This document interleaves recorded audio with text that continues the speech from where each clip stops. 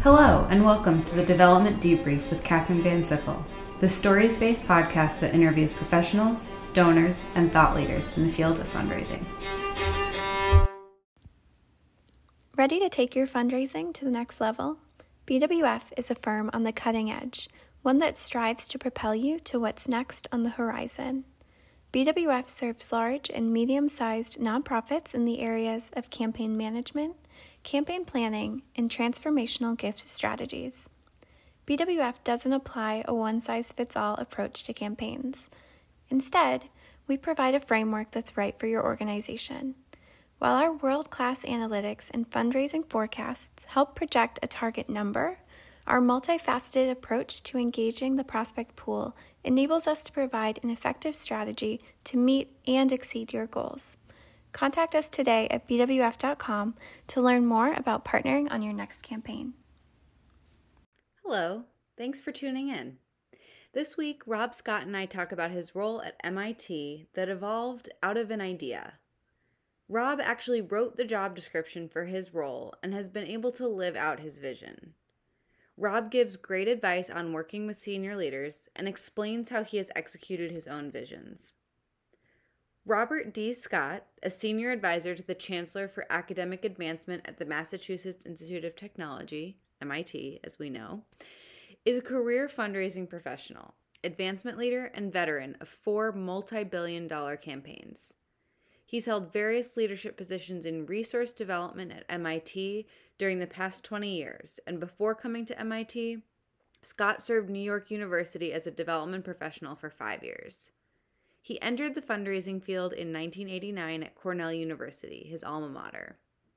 Over the course of his 30-year career, Scott has held national and international volunteer leadership roles within the professional advancement community. Now let's get started. Hi, Rob. Welcome to the debrief. Hi, Katherine. Thanks for having me. It's wonderful to have your voice here. Not only are you currently working at MIT and have lots to share, but you're also a Cornellian, which we love on the debrief. Go Big Red. So let's dive right in. I want to start our conversation in this exciting innovation season talking about your experiences at MIT and some new things that your team has tried and learned from. Great. So tell us about your role. It's sort of one of a kind, and tell us how it came about. I'm in sort of an interesting role, and I think if I give a little context, it'll help. MIT was going through a leadership change, and I'd been at MIT for about 12 years, which seems like an eternity in development time, 12 years. So I started looking around the really sort of rich landscape in Boston. There were great opportunities for a CDO at a whole bunch of different institutions of different sizes, but I kept being pulled back to the fantastic research advances at MIT. And around that same time, we were starting to launch a campaign, and the president came up with this sort of novel idea of charging a well-known longtime faculty member with helping him in becoming the ambassador of MIT around the world.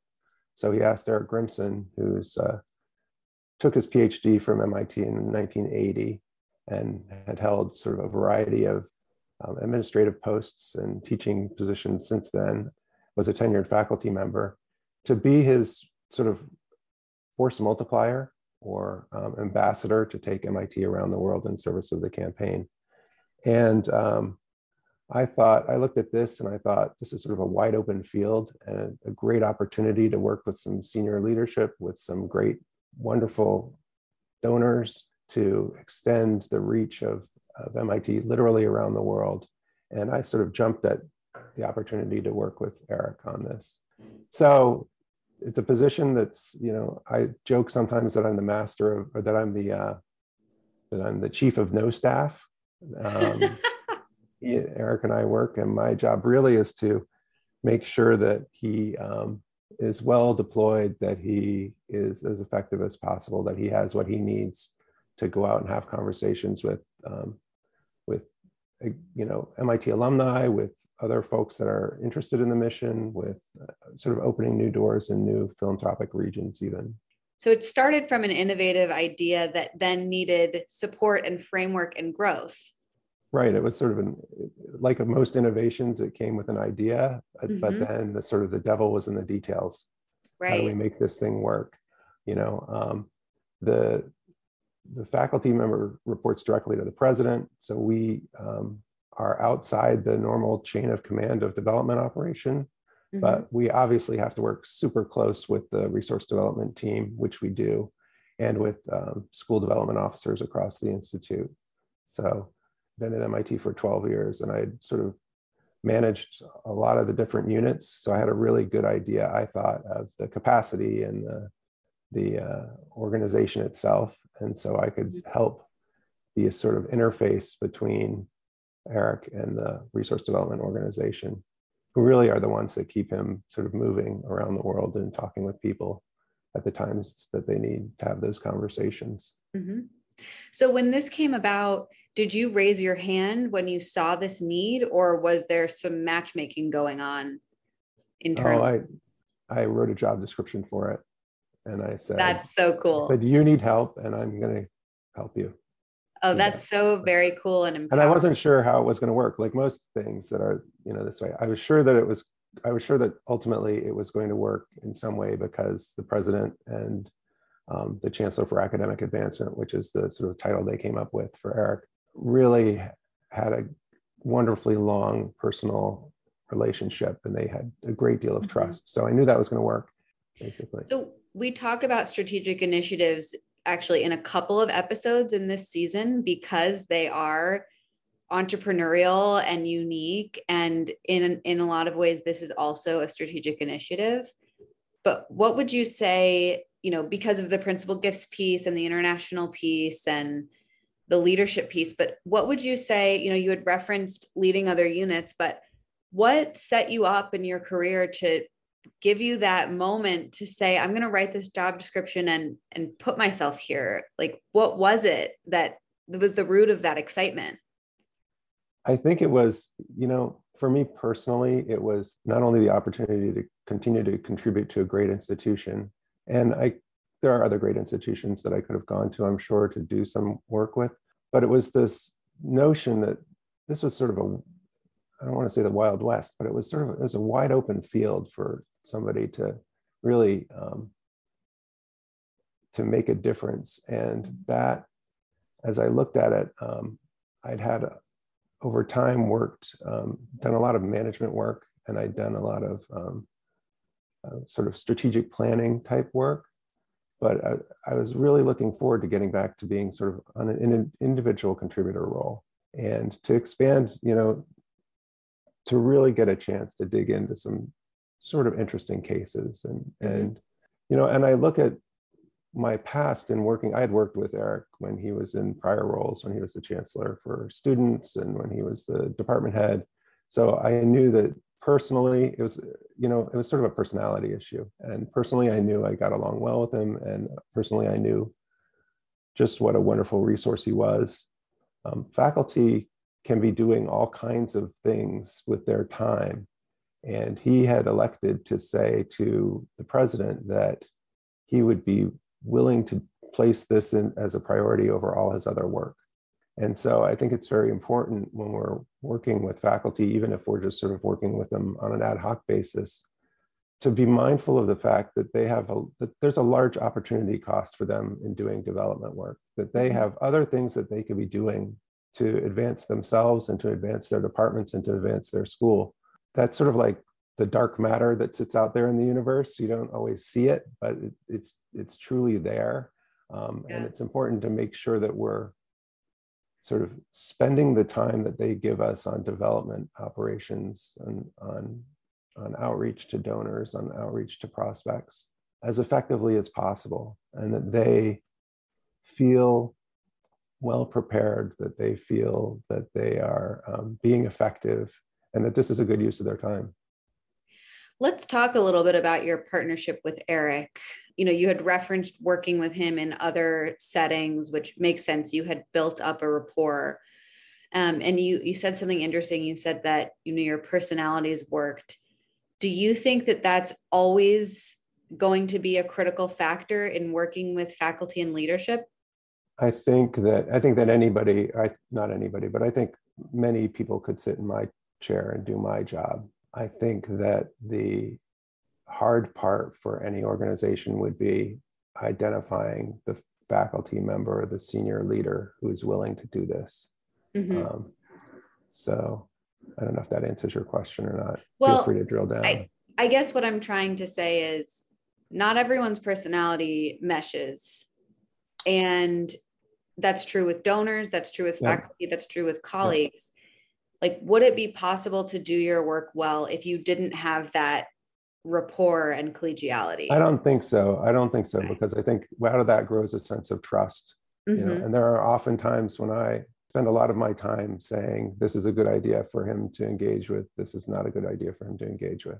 Occasionally he'll turn to me and say, well, Rob, your title is senior advisor, so advise me. And I do my best to do so.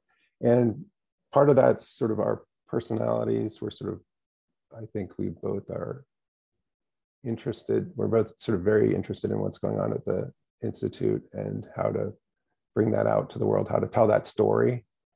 And part of that is the fact that I've got sort of experience in development, and that is an area that I feel confident in, and I can be confident in talking with him, even to the point of providing constructive feedback and constructive criticism. Mm-hmm. When we've sort of built this role out, I should talk a little bit about how he works. If he's going to meet with a donor, I try to stay out of the way of the relationship manager and try to have the relationship manager staff him whenever possible. And occasionally they'll want to give feedback on how the meeting went, but they find him formidable and ask me to do the feedback.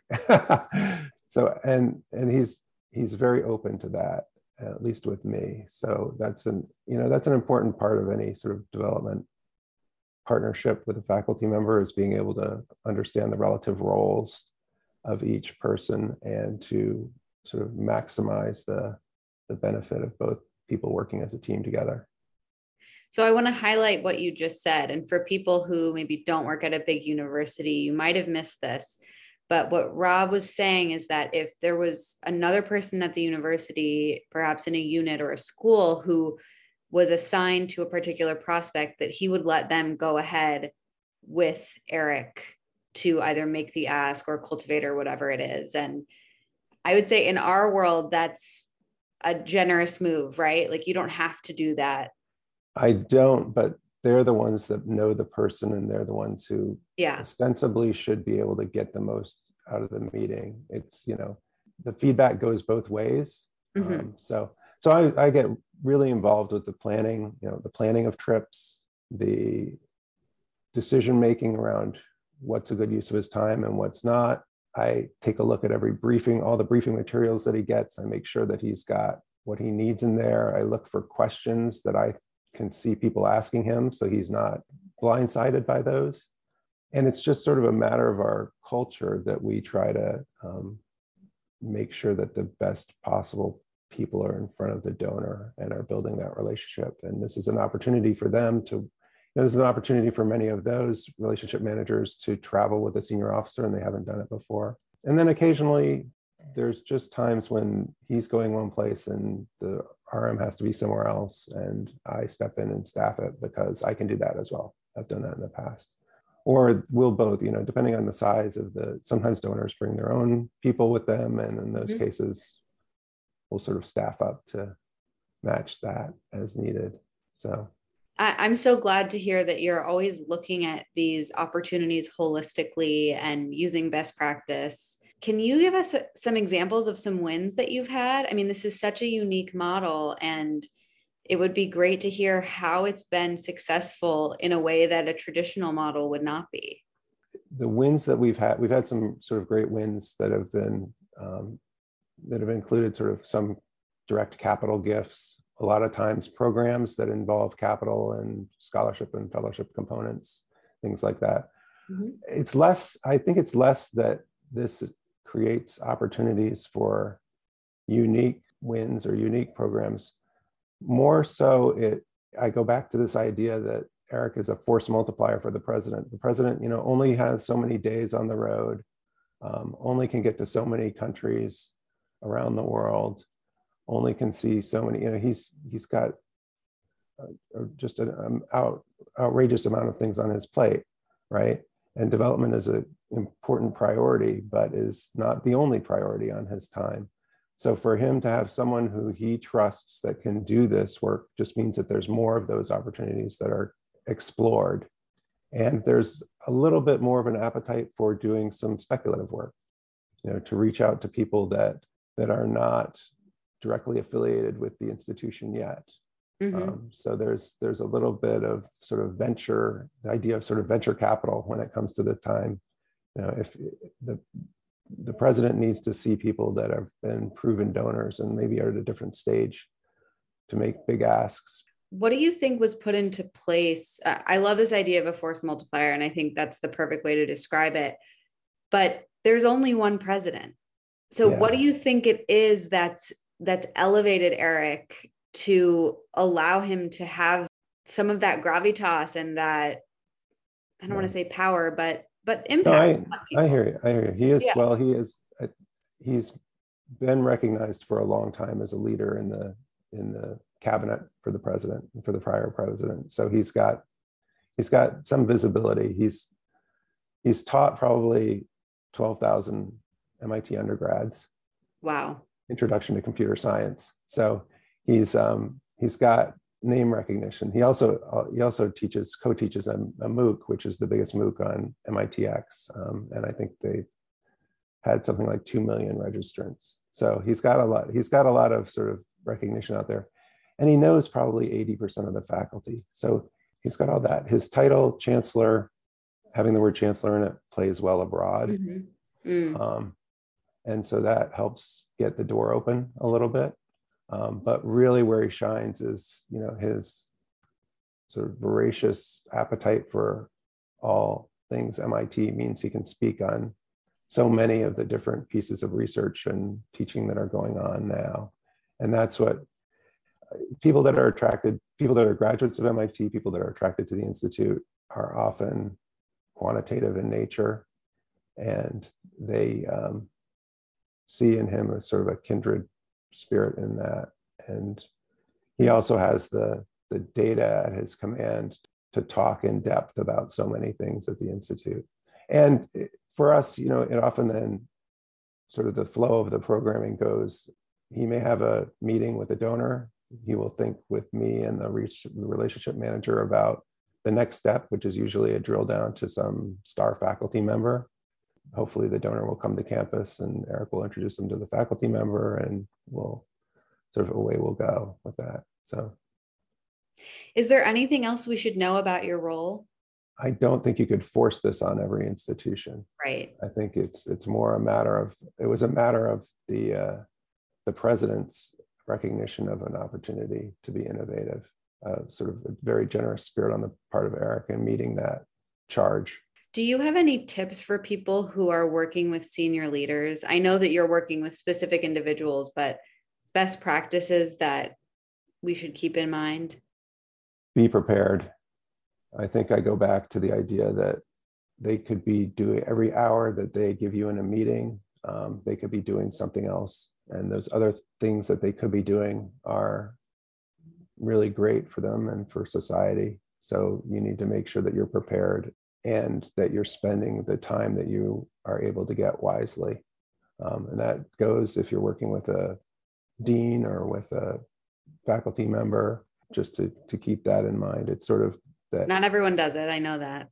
No, it's true. It's key, because over time, that's how you build trust. And that's how you build a capacity to have decisions delegated to you.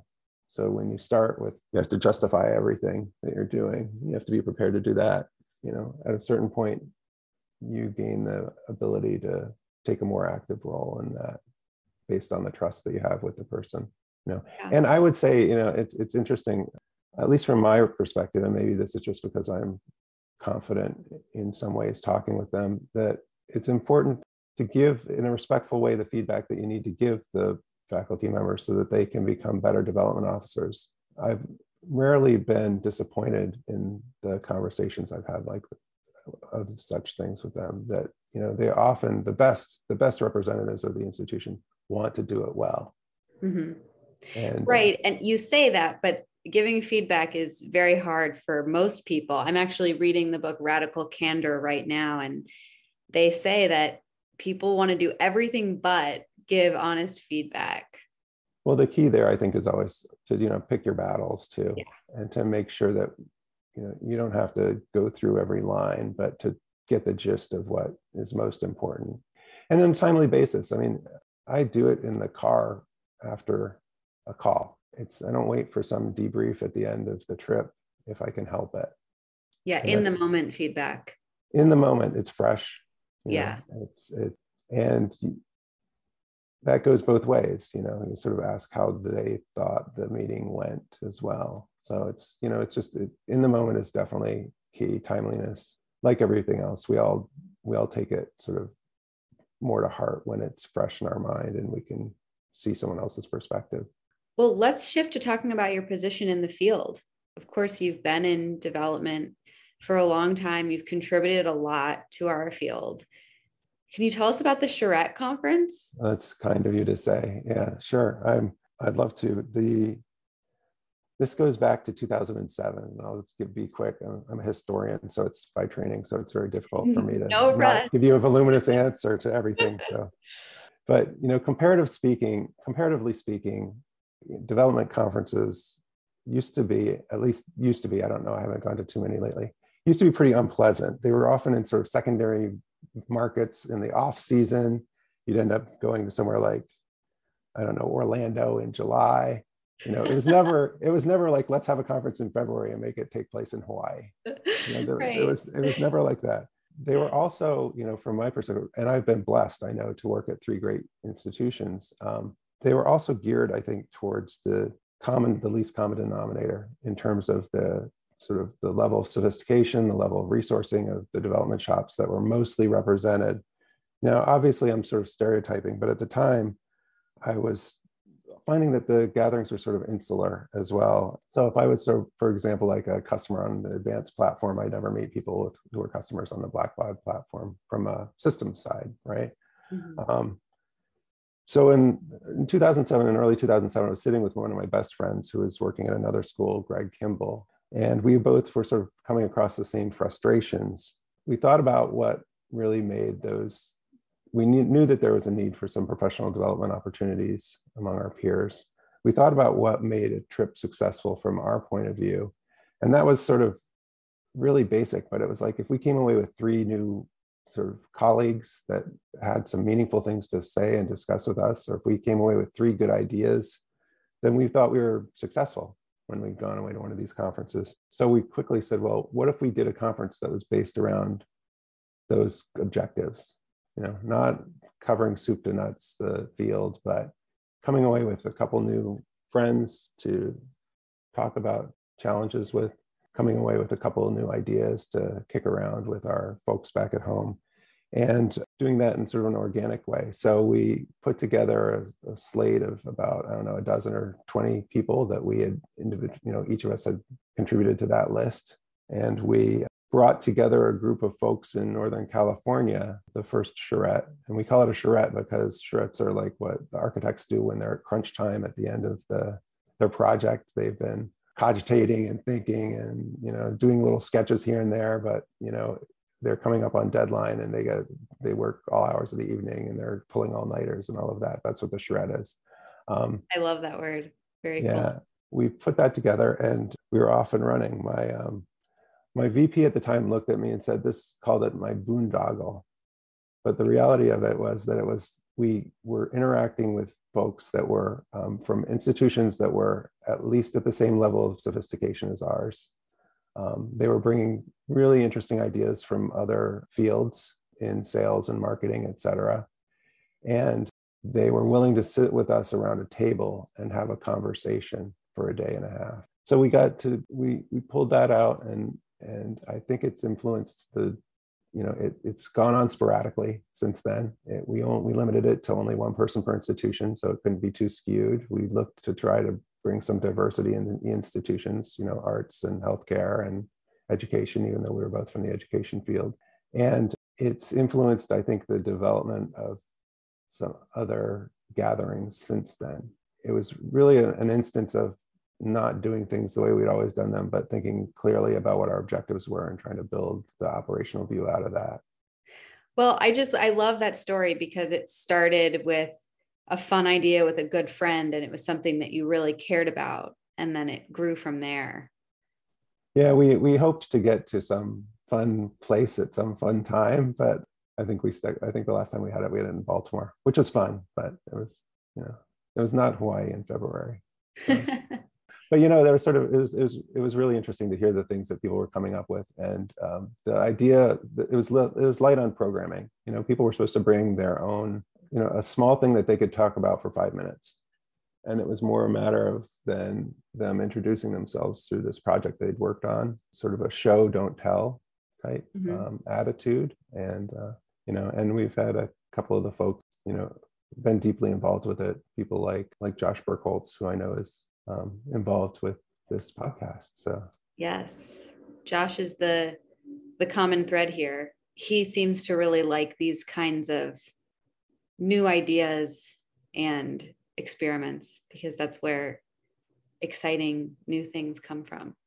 Yeah, it's been a really great transformational time, I have to say, in the way development operations are run, the way that we serve the needs of donors better through analytics, the way we sort of judge our own behavior and learn from our own processes using data. So it's been terrifically fun to be involved in that, and not throwing out the art with, making sure there's a balance between the art and the science. I think of fundraising it's been my pleasure to be a part of that. I'm going to ask you a question that might be a little hard to answer, but fill in the blank. Innovation is... It's a dangerous question to ask somebody who's at MIT, because I'm surrounded by all these students and faculty members who are the real innovators, and they're just fantastic. So I don't want to, it's sort of hubris for me to say anything about it, but I would say that I can fill that blank in a few different ways, if that's okay, Catherine. Sure. I'd say that innovation is sort of the courage to break things. It's an active response to a dissatisfaction with the status quo. I know it's sort of a mouthful, but I think that that's what it really is. It's action against the status quo. Yes. And it's an attitude, not a product. So it's a way of thinking. It's a way of iterating on a problem and not being bound to a specific outcome. You will break things, but who was it? Mario Andretti said, if you're not if everything seems under control, you're not going fast enough. That's the idea of innovation.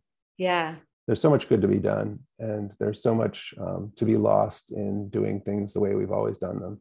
Given what you've been through with the things that you've tried and put together over the years, what's some advice that you would want to give us in terms of what we should know if we're embarking on a new innovation, and perhaps what we should be warned of?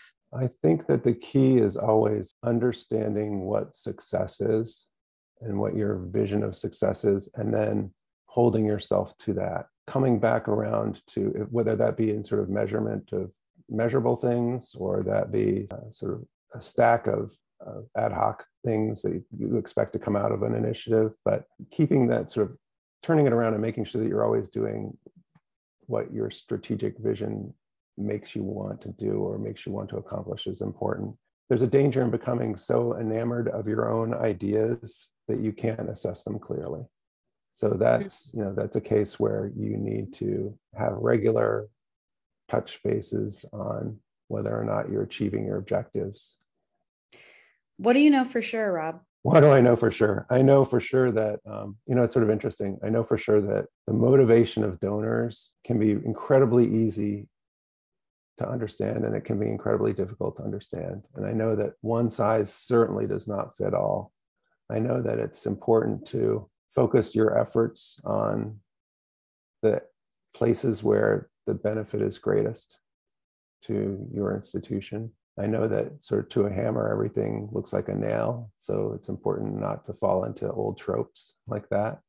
Having worked with some really fabulous, wonderful, generous individuals being able to see into their sort of thought processes around development, around how they view their philanthropy, is that, in spite of what some of the books in the industry will sort of tout, there are many different motivations for people's philanthropic spirit and many different ways that they realize that. And it's really important to keep an open mind and not fall back into sort of what you know as the gospel. Thank you, Rob, for sharing your wisdom with us and for sharing your stories. It's great to have you.